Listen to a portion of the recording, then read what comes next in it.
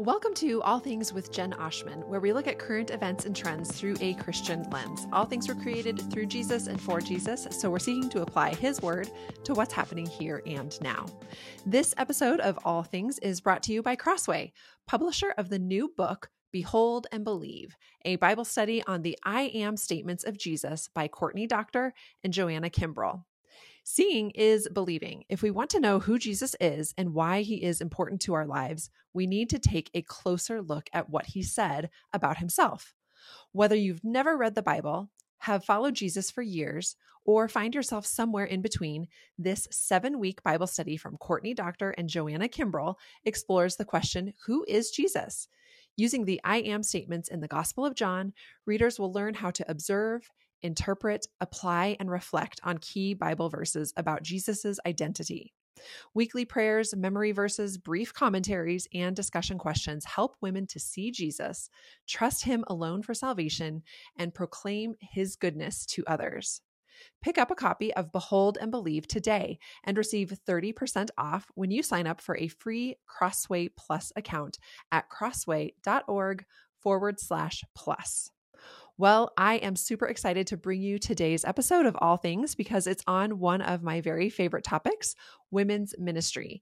And Jen Wilkin is joining me. And I don't think she needs any introduction for most of you, but just in case so you know, Jen Wilkin is an author and Bible teacher from Dallas, Texas. She has organized and led studies for women in home, church, and parachurch contexts. An advocate for Bible literacy, her passion is to see others become articulate and committed followers of Christ with a clear understanding of why they believe what they believe, grounded in the Word of God. Chances are high that you've read Jen's book, Women of the Word, or you've participated in one of her excellent and many and in-depth Bible studies. Our church uses her resources frequently, and I'm so thankful for the way that she has poured into women around the world and how she's just been a champion for women to know God and to know His Word. So Jen wrote an article for Christianity Today last month, and the article is entitled, Honor Thy Church Mothers with Wages. Now, in my opinion, the article is so helpful and necessary, and it's a loving exhortation to the average American church, which does not compensate the women who lead their vital women's ministries and Bible studies.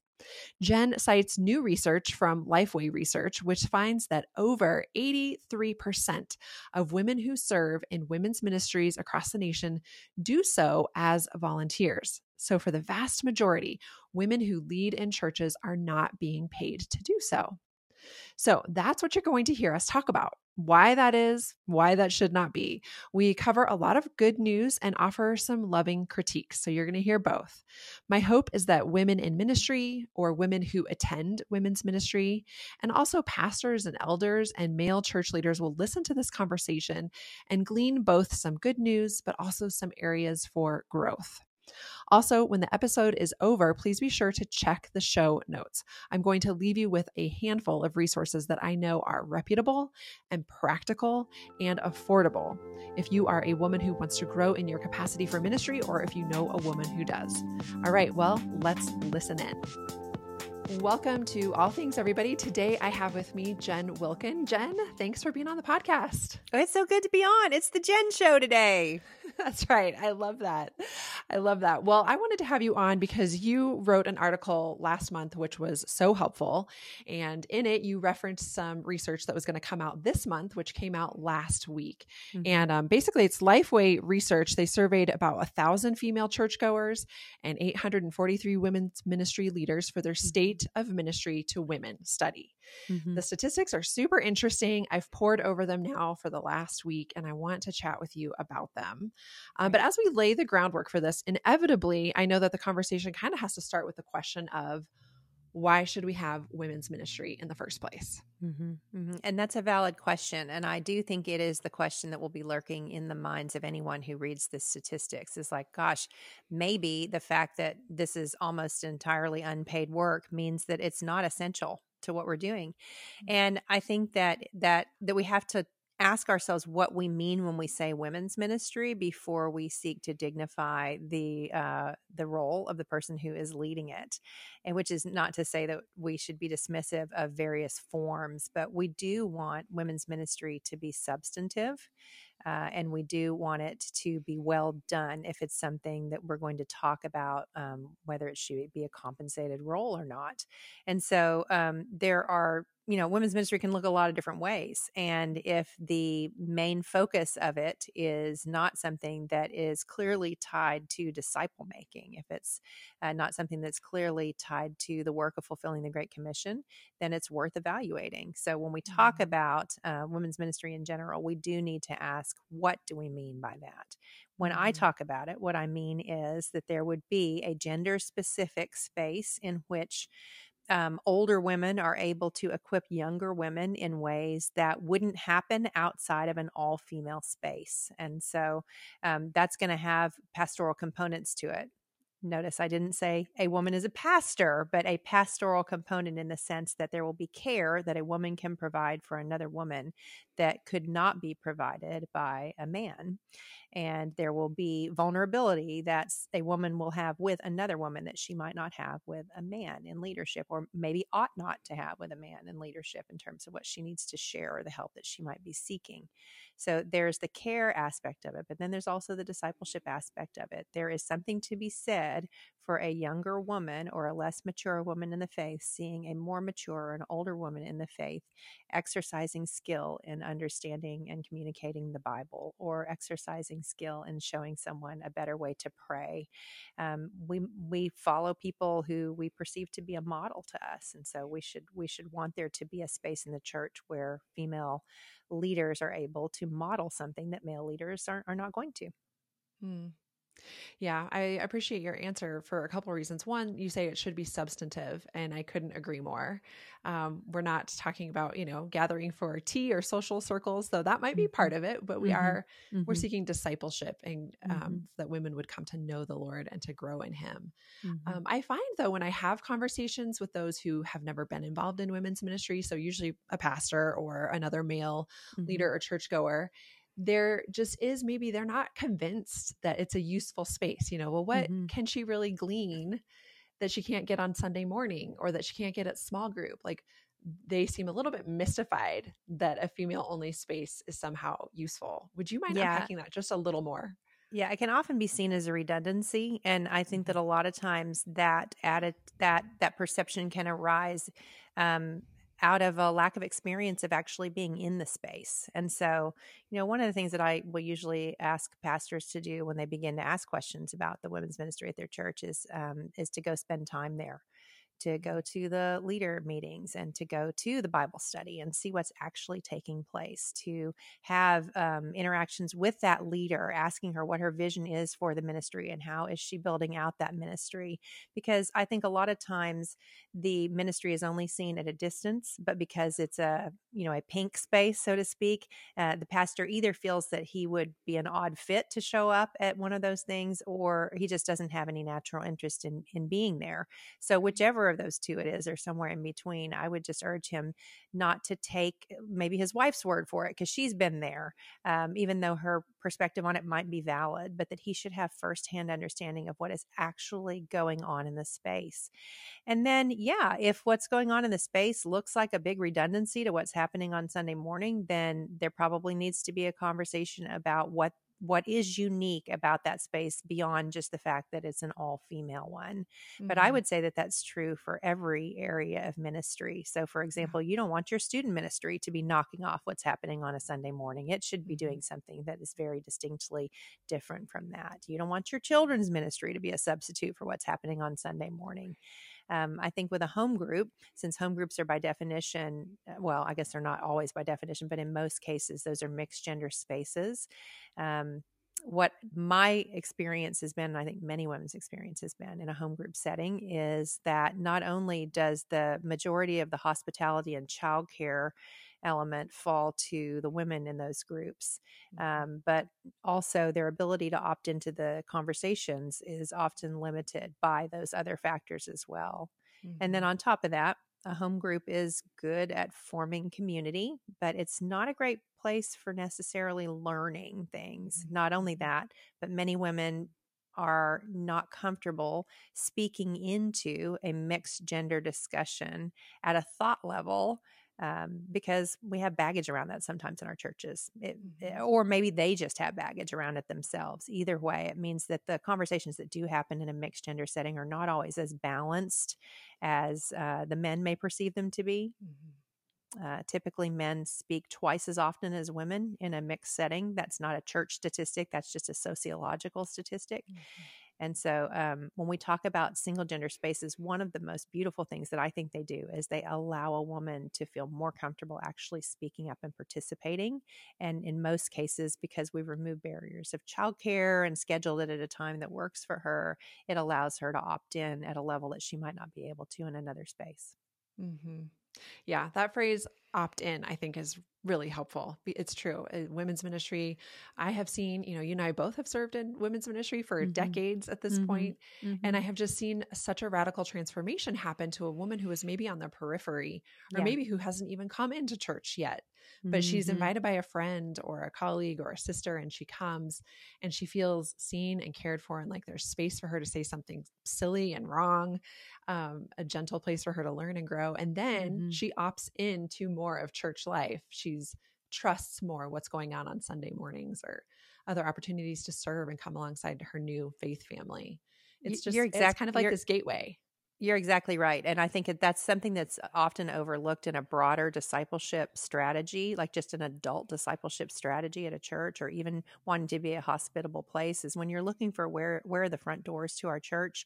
It is surprising to me how rarely women's ministry is seen as that, but how much of a front door it truly is. We see it all the time in the Bible study that I'm a part of in my own local church.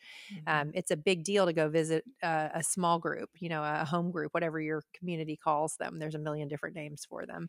And you feel like you have to go and sort of, it's like a blind date and sign your life away with a group of people that you don't know very well.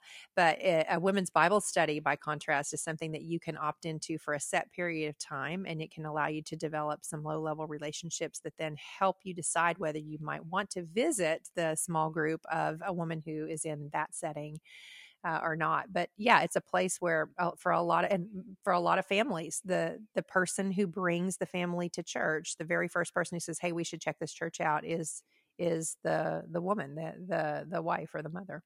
Yeah. That is really true. So I guess, what we're saying to whoever is listening, I mean, I think I run into a lot of women who are involved in churches that don't have a women's ministry, or there might be a male listening to this who's a leader at his church and he's recognizing they don't have a women's ministry. And I hope they'll take our word for it. And maybe, as you say, go see a women's ministry for themselves, but they are just such a fruitful, special place. And I'm just so thankful for the time I have spent in women's ministry. And I know that goes for so many women that we know. So that leads me into kind of the crux of why I reached out to you and said, "Hey, you want to come on the podcast and talk about this?" You and I know, and many women know, and many pastors know as well, just how deeply valuable their women's ministry are. And yet, here is some data that Lifeway uncovered for us. 83% of women's ministry leaders serve as volunteers or unpaid staff. Only 9% are paid part-time, and only 8% are paid full-time. So we see right here, the vast majority of women who lead in women's ministry are doing so in the margins of life as volunteers, unpaid. And that statistic even carries over to larger churches with more than 500 members. You wrote in your article that only 29% of women's ministry leaders were paid full-time positions for those larger churches. 24% were paid part-time, almost half, 46%, received no pay. So it's not necessarily we're a church plant or we're a small church and can't afford it, because this translates into our bigger churches as well. And I know this is a massive question, but it's going to help us get toward the crux of it. Why do you think so few women's ministry leaders are paid by their churches? Well, first, let me just tell a little my own story related to this to help you understand why this was something I even cared to write an article on in the first place. Back in 1996, when I was just a young pup, I was volunteering at my church. I was volunteering on the women's ministry lead team. The church was probably about 1,200 people at that point. It had grown fairly rapidly over the previous 4 or 5 years. And the woman who was leading the team had led for about 2 years. She was not paid. and she stepped down. She was the third leader that I had served under at that point in the short time that I had been on the women's ministry team. And that is because it was too much work for a volunteer. Because we kept churning through leaders for the team, the ministry wasn't gaining the momentum that it could. It was like a reset with a new leader every year to 2 years in. There was no formal budget for the ministry. Anytime that we wanted to plan something, we had to raise our hand and ask for money to be allocated for what we wanted to do.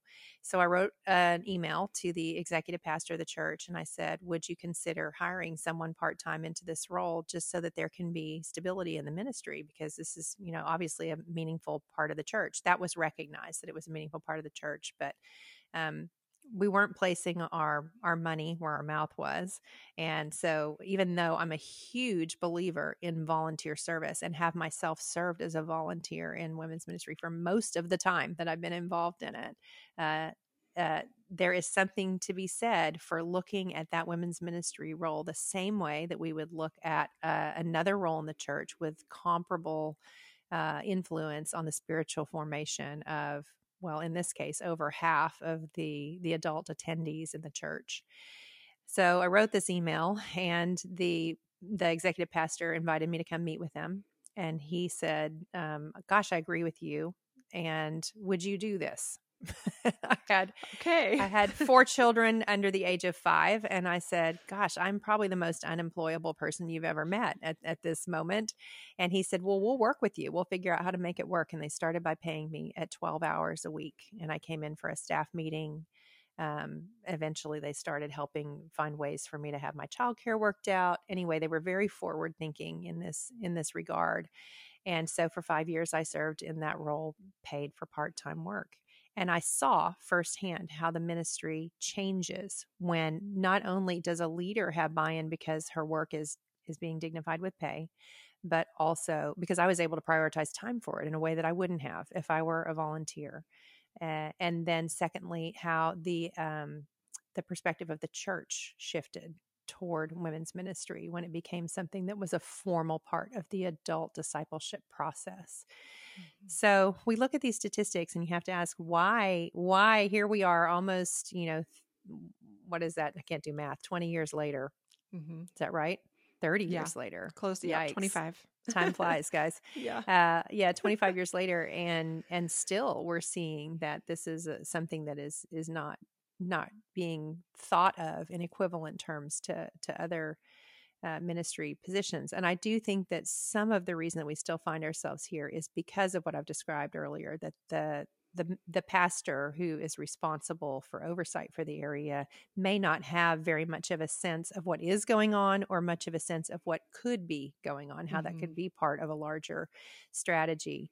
I think that there's a tendency for male leaders to say, well, I don't understand what they're doing. I'll just let them do whatever. That's too hands off. But then there's another version of this that isn't great. And that's when they say, well, actually, I think I know better than they do how this should go. And then there's sort of an over-management of what is a role that does need to be filled by a female, an embodied female. So I think then you combine that with most pastors have networks for filling roles on staff that they have developed through their time in seminary or other ministry environments. And those networks are almost entirely, if not entirely, male. Mm-hmm. And so when there is room to develop a new position on staff and they're thinking about who they can hire in terms of qualifications that they're already aware of or relationships that are pre-existing, those are probably going to be with men. And so when personnel dollars do come available to hire for a role, it's understandable that that's where their attention goes. I say it's understandable, but I don't say that it's ideal. Mm-hmm. Yeah. So you're saying it's basically a combination of they don't know the potential or value of a women's ministry because they haven't seen it for themselves. Mm-hmm. And then secondly, their network for hiring as they envision how am I going to grow this church, both maybe in depth and breadth. They're imagining other men, not necessarily other women. Yeah. And a lot of times, if you think about, let's let's talk about the youth minister position, sort of as a comparable. You know, Okay. it's like it's a niche ministry. It typically serves a smaller number of people than a women's ministry position would, but obviously we're talking about, you know, developing children into adults, and so I can understand why you would hire a student minister before you might think about hiring a women's ministry director, but the way that we think about a student minister is markedly different than the way that we would think about a women's ministry director, because a lot of times the student minister role is seen as a developmental role, right? Like that's a stopping point typically for a guy who will become a pastor at some point. The women's ministry role in a theologically conservative space is a dead end job. If you're thinking about roles in terms of being a stop on a developmental highway. Now, it doesn't necessarily have to be a dead-end job. There might be another role that a woman in that role could move into after she steps out of that one. But a lot of times pastors, when they look at a role and think, well, this person can't become a pastor, therefore I don't know how I would even develop someone in that role. They can lack imagination around the usefulness of the role because from their perspective as someone who is a pastor, this is not a role that is leading to that. So therefore, who would, and I think sometimes there's even a sense of like, well, who would even really want that? Yeah. Yeah. I think that pay, and you mentioned this and the research points to it as well, is part of the conversation, and it's a big part of it, but attached to that is just involvement in staff and being in staff meetings and strategic meetings. Can you talk about that? Are women at those tables? Why or why not? And why do we want them at those tables? Yeah, no, I think in some cases they are, but it sounds like, according to the research that was done, and I would say just anecdotally what I hear from women, that is not usually the case. Yeah. That it's a very lonely way to do ministry because you do feel like you're operating kind of off to the side on your own. And anytime that you're operating on your own off to the side, you're faced with this challenge of thinking, well, I mean, I'm sort of not on anybody's radar. Therefore, I do have a lot of ability to craft this exactly the way that I think that it should work. But the flip side of that is you're open to a great deal of liability if what you're doing comes under scrutiny, because if there's something that you're doing that it turns out someone who is in a position of authority doesn't like, then it's going to, you know, the narrative can arise that you have built an ivory tower ministry over to the side, when in fact what you may have done is just been operating in a vacuum because there was not any direct communication from leadership toward you. What I find from the women that I talk to is that they would love to be a part of those meetings. They would love to be a part of a holistic discipleship strategy in which they're seen as specialists who also have a lot of general access to the spiritual formation of the women that they're serving. And instead, they're often seen as sort of a nice but not necessary addition to church life. And because their contributions are viewed as nice but not necessary, they are resourced as such and they're funded as such. So one question that I frequently hear from pastors, especially who are sort of wrestling with what we're talking about, is this: why should we pay a woman to run women's ministry if we're not paying a man to specifically run men's ministry? Well, I don't want to say that you shouldn't have a man running men's ministry, but I do think that if we look at this in terms of the paradigm of the church as the family of God, it is worth pastors asking the question, okay, do I have both visible male and female role models who the generation that's coming along behind can look to? In other words, we know that we want to act as brothers and sisters within the family of God, but in a healthy, functioning family, we have church fathers and we have church mothers. And so one of the key roles that a women's ministry leader can fill that is more than likely not already represented in some form on your staff is that of a church mother. She can be someone who can have input into more than just a women's ministry space. She can be a help to a pastor in terms of dealing with issues of care, because it's in those single gender spaces, in those all female spaces, that most, if not all, disclosures of abuse are going to come out. And so you want to have that person there as an ally to help that woman get the help that she needs, as an advocate to stand beside a woman as she walks through whatever process she needs to receive care. But not only that, but when rooms are all male, then decision making tends to happen only along lines that are typical of male decision making, very straight line and logical. And which is not to say, please don't overhear what I'm saying. I don't believe that women are illogical, but sociologically speaking, you can see that male and female decision making falls along certain lines. Women tend to be more collaborative and consensus seeking. They tend to look at relationships, whereas men tend to look at processes. And so neither form of decision making is bad. But either form in isolation can lead to misses in the ministry that we're trying to do. And so a female women's ministry leader can be a beautiful addition, not just for the sake of the women to whom she will minister, but also to the staff as a whole in terms of the input that she can give. Yeah. Yeah. You and, your colleagues on Knowing Faith, JT English and Kyle Worley, you guys have done such a great job over the last few years of helping us refocus this conversation regarding brothers and sisters and the faith family. And that is something that has been so lost in recent generations. And so I appreciate you pointing us back to that again and saying, we need mothers, sisters, brothers, fathers represented at the table. Representation matters. There are issues and angles that only certain parts of the family can see, and things that members of the family can address with those who are coming to the church as well. And so it is beneficial to the whole family to have different members present in leadership roles that are paid and that are involved in staff and strategic meetings. Well, and going back to your earlier question of why have a women's ministry, if you decide, well, I don't want to do that, I'm not doing that at my church, it is important for pastors to know that just your decision as a church to not have a women's ministry doesn't mean that the women in your church will not be participating in women's ministry. They will go participate in it at the church that is offering it. And you will actually have, if you have very little idea what's going on in your own women's ministry, you will have zero idea what's going on in theirs. And so as someone who cares about guarding doctrine and making sure that the people who are in your care are receiving good teaching and good formative practices, if you decide to opt out of having women's ministry at your own church, just know that women who are looking for spiritual mothers don't stop looking for them just because they don't see them in your church. They will go find them. They'll either go find them at another church or they'll go find them online.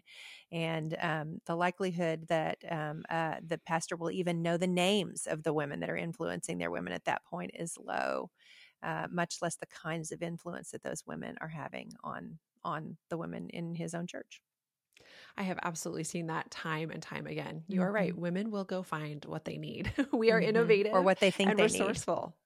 Absolutely. Yeah, or what they think they need, which is, which is not awesome either. I remember a few years ago, there were some prominent female voices who were deconstructing. And I mean, that's going to continue to happen. We'll continue to see that happening.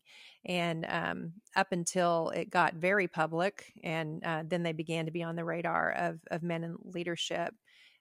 They had a huge influence over women in my church, in your church, I would imagine.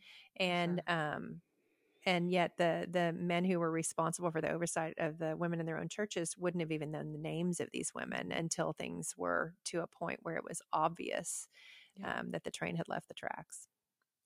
Something closely related that I would love to ask you about, and it's something that I feel like maybe after that first question that I asked you about, why have a specific women's ministry leader if you don't have a specific men's ministry leader, probably the second most common reaction I have heard in these conversations is, well, we tried that, or I saw another church try that and the women's ministry went rogue. And it was like there was this whole church alongside the church, but these women were not integrated into the church. And, I know how I've responded to it, maybe not the best, but Jen, what would you say to that particular question? Well, I would say that if you tried to start a ministry and it didn't become a part of your broader strategy, that's actually on you for not vetting and getting the right leader in place. or not having enough oversight over what was happening to ensure that the ministry was a success. And I don't think it's fair to characterize women's ministry in particular as having a tendency to go rogue. I think if we do that, then we've said something fundamental about women that I really don't like. And that I don't believe is true. I don't believe that women come to church to try to take things that aren't theirs. I believe that they come to church and they see a need and they rush to fill it. They would love to have oversight and direction, but in its absence, they will still organize and do the thing that needs to be done. Which is why I think we see so many women who are willing to serve in a volunteer capacity with no thought for compensation, which, praise God, we need the church to not be built on people who are looking to be compensated. That's not the question in view here. The question is, are there inequities that exist between the way that we compensate one role and another in a church that has the ability to pay someone in the women's ministry role? So, I would say that one of the reasons that a wrong leader gets put in place when there is an opportunity to start the women's ministry or to build a women's ministry is, again, related to the relational piece. There is a lot of relational capital already built between a pastor and other male leaders. And so the likelihood that he's going to choose the right male is higher than the likelihood that he's going to choose the most qualified female. In the case of a lot of women who I see get put into those roles when a church is in a hurry to build a ministry, it's, oh, well, so-and-so said she's great. And there's not the same homework is not done to determine whether it really is the best person. And we all know, anyone who has led in ministry knows, it is much harder to remove a wrong choice than it is to get a right choice in place. But it takes longer to hire the right person than it does to just fill a role. And so if there's more vigilance up front and if trust is built before the role is established and the ministry is crafted, then the likelihood of success for the ministry goes up, as it does in any other ministry area. Yeah. We, having been church planters ourselves more than once, I know how exhausting it is for elders who are just starting out and are trying to create a body of believers, from nothing. And so I know there's that feeling of being overwhelmed, and women's ministry can quickly be sort of bumped to the back burner or seen as, this isn't very, benefit of the doubt, but even as a nuisance, or like, oh, I can't possibly work on that now. I've got to get the children's ministry and the youth ministry and the tithing and all these things going underway. But what you said, that women really want to be invited to the table and are an asset in that situation. I think, recognizing I'm a brother who needs my sister at the table. I'm a mother who needs a father at the table, and vice versa. Then you can grow something really constructive and helpful and biblical and good and nourishing for the whole body if you set out to do it. And that is definitely better than to have it be an afterthought. Well, and I mean, it's not like nobody's doing it well. Like we should have the same level of curiosity and exploration that we would have if we were building a family ministry. You don't just sit down and pull out a white sheet of paper and sort of start dreaming about how you want your family ministry to run. You contact the church that's done it really well for a really long time, and you say, what are your best practices? Also, do you know anyone who might be a person who'd be suitable for this role at my church? And so when we think about women's ministry, there are churches that have done women's ministry well for eons. And they would love, trust me, they would love to tell you how they did it. They would love to hand you the playbook, because it's not anything new. It's all established best practices that can work either with a full volunteer team if your church is not big enough or far enough down the line to employ someone, or with someone who is a bought-in paid staff member. Yeah. Jen, one thing I hear often is that having a woman on staff will be awkward or lead to inappropriate contexts. How do you respond to that, or how do you make that not true? Yeah, that's always a funny question for me to hear. Some of that's just based on my own experience of being a woman on staff, because it's like, well, what kind of meetings are you picturing having with the men? Like, are you guys going to have slumber parties every week? Like the sheer number of spaces in which you can have the same kind of meeting with either a male or a female who is either on your staff or just in your downline in a volunteer capacity is staggering. The sheer number of places where no one would bat an eye for the two of you to sit down and have a meeting far outnumbers any potential scandalous locations that the two of you might accidentally find yourself in, because I don't know. I think there's a lot of heightened fear about managing risk that typically the woman who wants to, find her way into the role and build the ministry, she is not thinking about that at all. She's just like, just give me what I need to build the ministry. And so I think assuming a different thing about each other, coming toward the beginning of those relationships out of trust instead of out of fear, which is the way that a brother-sister relationship would be shaped. And then allowing trust to develop along the lines that it does in any relationship. And I mean, I think I would just add to that we are in a day and age where to say that it's safer to have a meeting with someone of the same sex because there won't be any kind of attractional element there, we cannot say that. And so if we're going to draw boundaries around meeting alone with people because of sexual risk, then really to be faithful, we should do it for both those who are the same sex and those who are opposite sex. So, and actually that would solve a lot of issues. Just level the field and say, I'm only going to meet with human beings in my office, male or female in my office. And then there you've solved your problem. Yeah, no, that's helpful. That's really good. Well, Jen, how would you recommend a woman's ministry leader who isn't getting paid or who isn't invited into staff meetings or strategic planning meetings or isn't invested in those ways? How might she start those conversations? And I guess I want to caveat it by saying, when I have these conversations with other women in ministry, and I know the same is true for you, they love their elders. They love their churches. They love serving sacrificially. I can honestly say, as many of these conversations as I've had, I've never had one with a woman who was really angry and out to get her leaders. She's always been one to quickly say, I love my pastors. I love my church. I don't want to speak ill of them, but I am tired, or I don't have the space to keep serving like this at this capacity. If I can't get paid, my kids are going to college. I need to get a job, these sorts of things. So how do you advise her, Jen? So the first thing I would say would be to pray. And I know that sounds like the most Christian easy answer ever, but I mean it. Like, pray and make sure that your heart is in a good place with it. Check your motives. Is this more about you feeling that your work is dignified, or is it more about being able to better represent the women in the church who won't ever sit in a meeting that you're going to be in?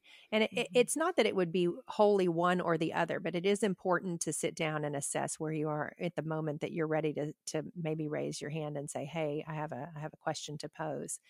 And then I would say that the first step would probably be just to invite. It would be to invite whoever the leader is that's over the area to come and see what it is that you're doing, to offer to set up a meeting, to talk through what you are doing, and to invite input into that.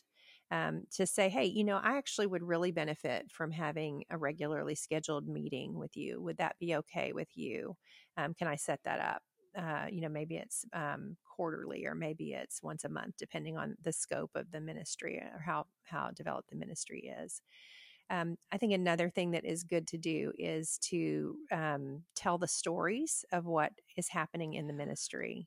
So it may be in a larger church that you send out a survey. I would say you should do this anyway, but send out surveys, to the women who are doing your Bible study and say, how did you grow this year, or what was, collect the stories, keep the stories, repeat the stories to the people who can help develop buy-in into your ministry.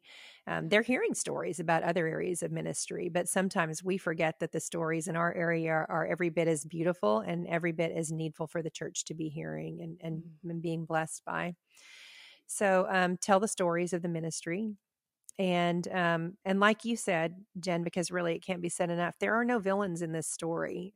I mean, I totally agree with you. I can't think back to one leader who I've served with who I would say he just really wanted women to be invisible in the church. They don't know what they don't know, or they're just super busy because ministry is hard and there are a lot of things pulling on them. And so always, always, always give the person that you're talking to the benefit of the doubt. and take time to build trust with that person, to allow that person to not have to take a risk on you when it's time for them to maybe make a decision about whether they want to pay you or not, because you've demonstrated to them that you are a high-level contributor, and that if they were to pay you, it would be worth it to the church as a long-term investment in the ministry. Do you think there comes a time where that woman needs to bow out? Like if she has persisted in this conversation and it's not netting any kind of remarkable change for her or for her church, do you give this up, or is it something that's so important you keep going? Well, of course, that's highly situational. I do think that we have to keep taking the temperature of how it's impacting us personally. Is it causing me to be frustrated all the time, or is it still life giving? Is it something that I can still earnestly say I'm pouring into, and it's my mission. It's my mission to keep carrying forward. And then I think it is worth asking, are the ways that we're investing in the ministry to women ways that are substantive? Are they ways that are actually forming women into the image of Christ more than meeting felt needs? I do think that because, as I said, women tend to be more collaborative and consensus seeking in our decision-making style, that we can sometimes be too deferential to the felt needs of the women in our church and less in a space of just leading and saying, no, I know this is what you want, but this is what you need. And giving them, that what's the centerpiece of the ministry going to be? I'm biased. I would say the centerpiece should be Bible study that is actually Bible study, and then allow the other things to sort of adorn that ministry, but not drive the ministry. So I do think it's important to keep asking yourself, are we doing something that is meaningful in the life of the church? Am I still invested in it? But there can come a time where if there still is no buy-in from those in leadership, and you can feel yourself burning out, that it's actually not just better for you, but it's better for the church for you to step out of the role, that they have to feel the loss of your presence there to understand the need. And I honestly think that that's kind of how I ended up landing in that first job that I got all those years ago, to bring this conversation full circle. I know that the woman who stepped down would have loved to have kept leading, but if she had stayed in the role and continued to serve under-resourced and sort of off to the side, then I don't think that the ministry could have developed into what it needed to be. So she made a sacrifice that ended up being beneficial for the church long term. I know it was a hard decision for her, but I also think that in hindsight, she was able to look back and say that was the right thing to do. Yeah.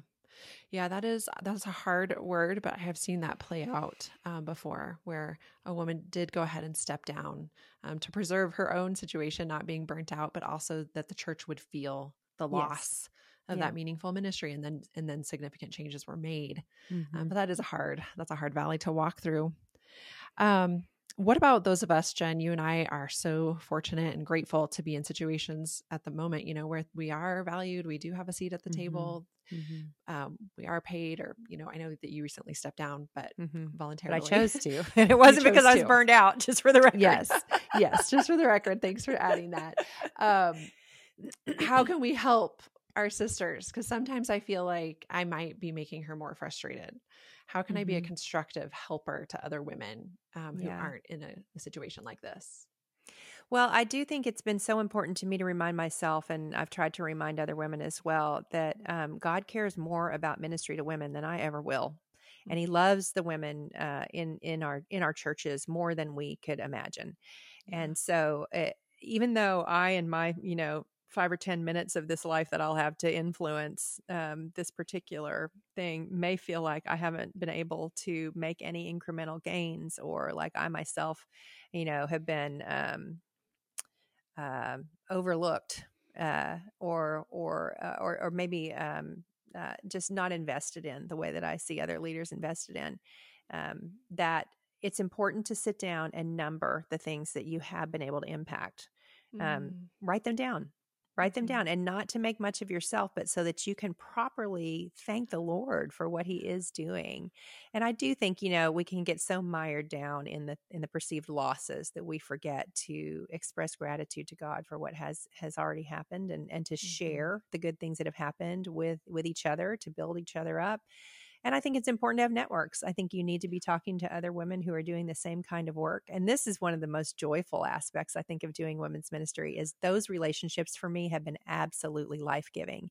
Sometimes you do have to borrow courage from another leader or strength from another leader. Sometimes you're the one who's loaning it. But between us all, we have a sisterhood or we have a network of mothers that is eager and willing to see the family of God thrive by having both male and female influences to shape our understanding of what it means to be made in the image of God. I agree. Those partnerships and friendships are the dearest to me, and we do give and borrow courage as the Lord allows. Okay, one more specific question, and then I'm going to ask you to close us out in a specific way. But my question for you is this: should women continue pursuing theological training, especially something like seminary, which is very costly, if it is very possible they will not be paid for their work when they're done? So before I answer that question, full disclosure that I do not have formal theological training. I don't say that to recommend that path. I worked really hard to try to get what training I needed to not mishandle the scriptures, to have a sense of how to handle the responsibilities that did come my way without error or in a haphazard way. So that being said, I would say that a seminary degree, if you have the flexibility to get one, is always going to be a gift, just from a human flourishing standpoint. I very much want there to be a lot of women who are theologically trained, whether that is because they are self-motivated to get there by hook or by crook, or whether they are able to have access to seminary training. But if you are looking to receive a payback on that in terms of being in vocational ministry, then I would say think hard about that. There are always only going to be a limited number of roles for women in the local church. It does require a church of a certain size to have the sense to look around and say, where are the women that I should employ? So if you are looking to have employment in a church based on your theological training, it means you're consigning yourself to always work in a church of a certain size. So unless you feel drawn to do ministry in a big church, then I would think about that. But if you just want to teach the Bible and you want to do it really well, or if you want to be a thinker who thinks really well about these things, and maybe you want to write things for your local church, or it's for, being a mom or a wife, all of these things, or just being a good coworker. Like I said, from a human flourishing standpoint, you can't beat it. Honestly, you should be able to get that kind of training in your local church, but many of us can't.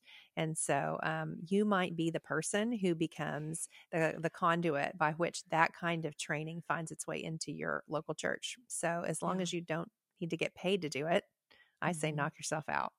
Sure. Yeah. And just for the listener, I'm going to link a number of resources in the show notes because there is so much out there. Lifeway, the Gospel Coalition, Simeon's Trust. There's a lot of ways for us to get educated, either for free or really cheaply. And, and you've done that, and you've pursued, really difficult learning and a great education. And as we've said multiple times, women are creative and innovative, and we will go get what we need. And it doesn't have to be through seminary. Well, this has been such a helpful conversation, Jen. I could probably talk about it for several more hours, but I won't do that to you or our listeners.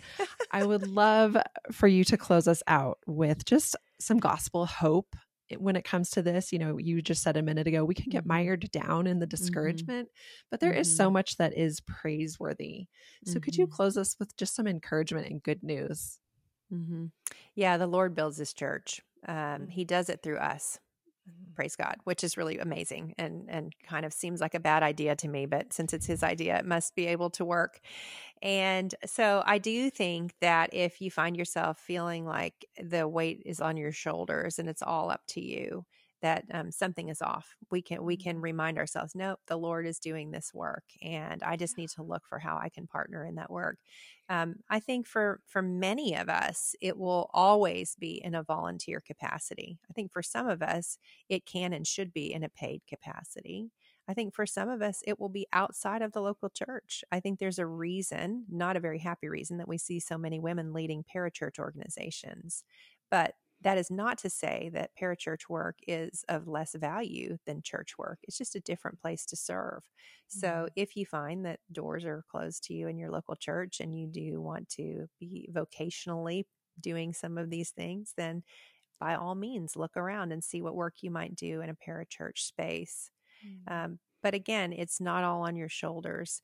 And the Lord does not give gifts to women that are just nice. He gives gifts to women that are essential and indispensable. And that means that there will be a place for you to use those gifts. It's just a matter of where and when and how. Yeah, that's a great word to end on.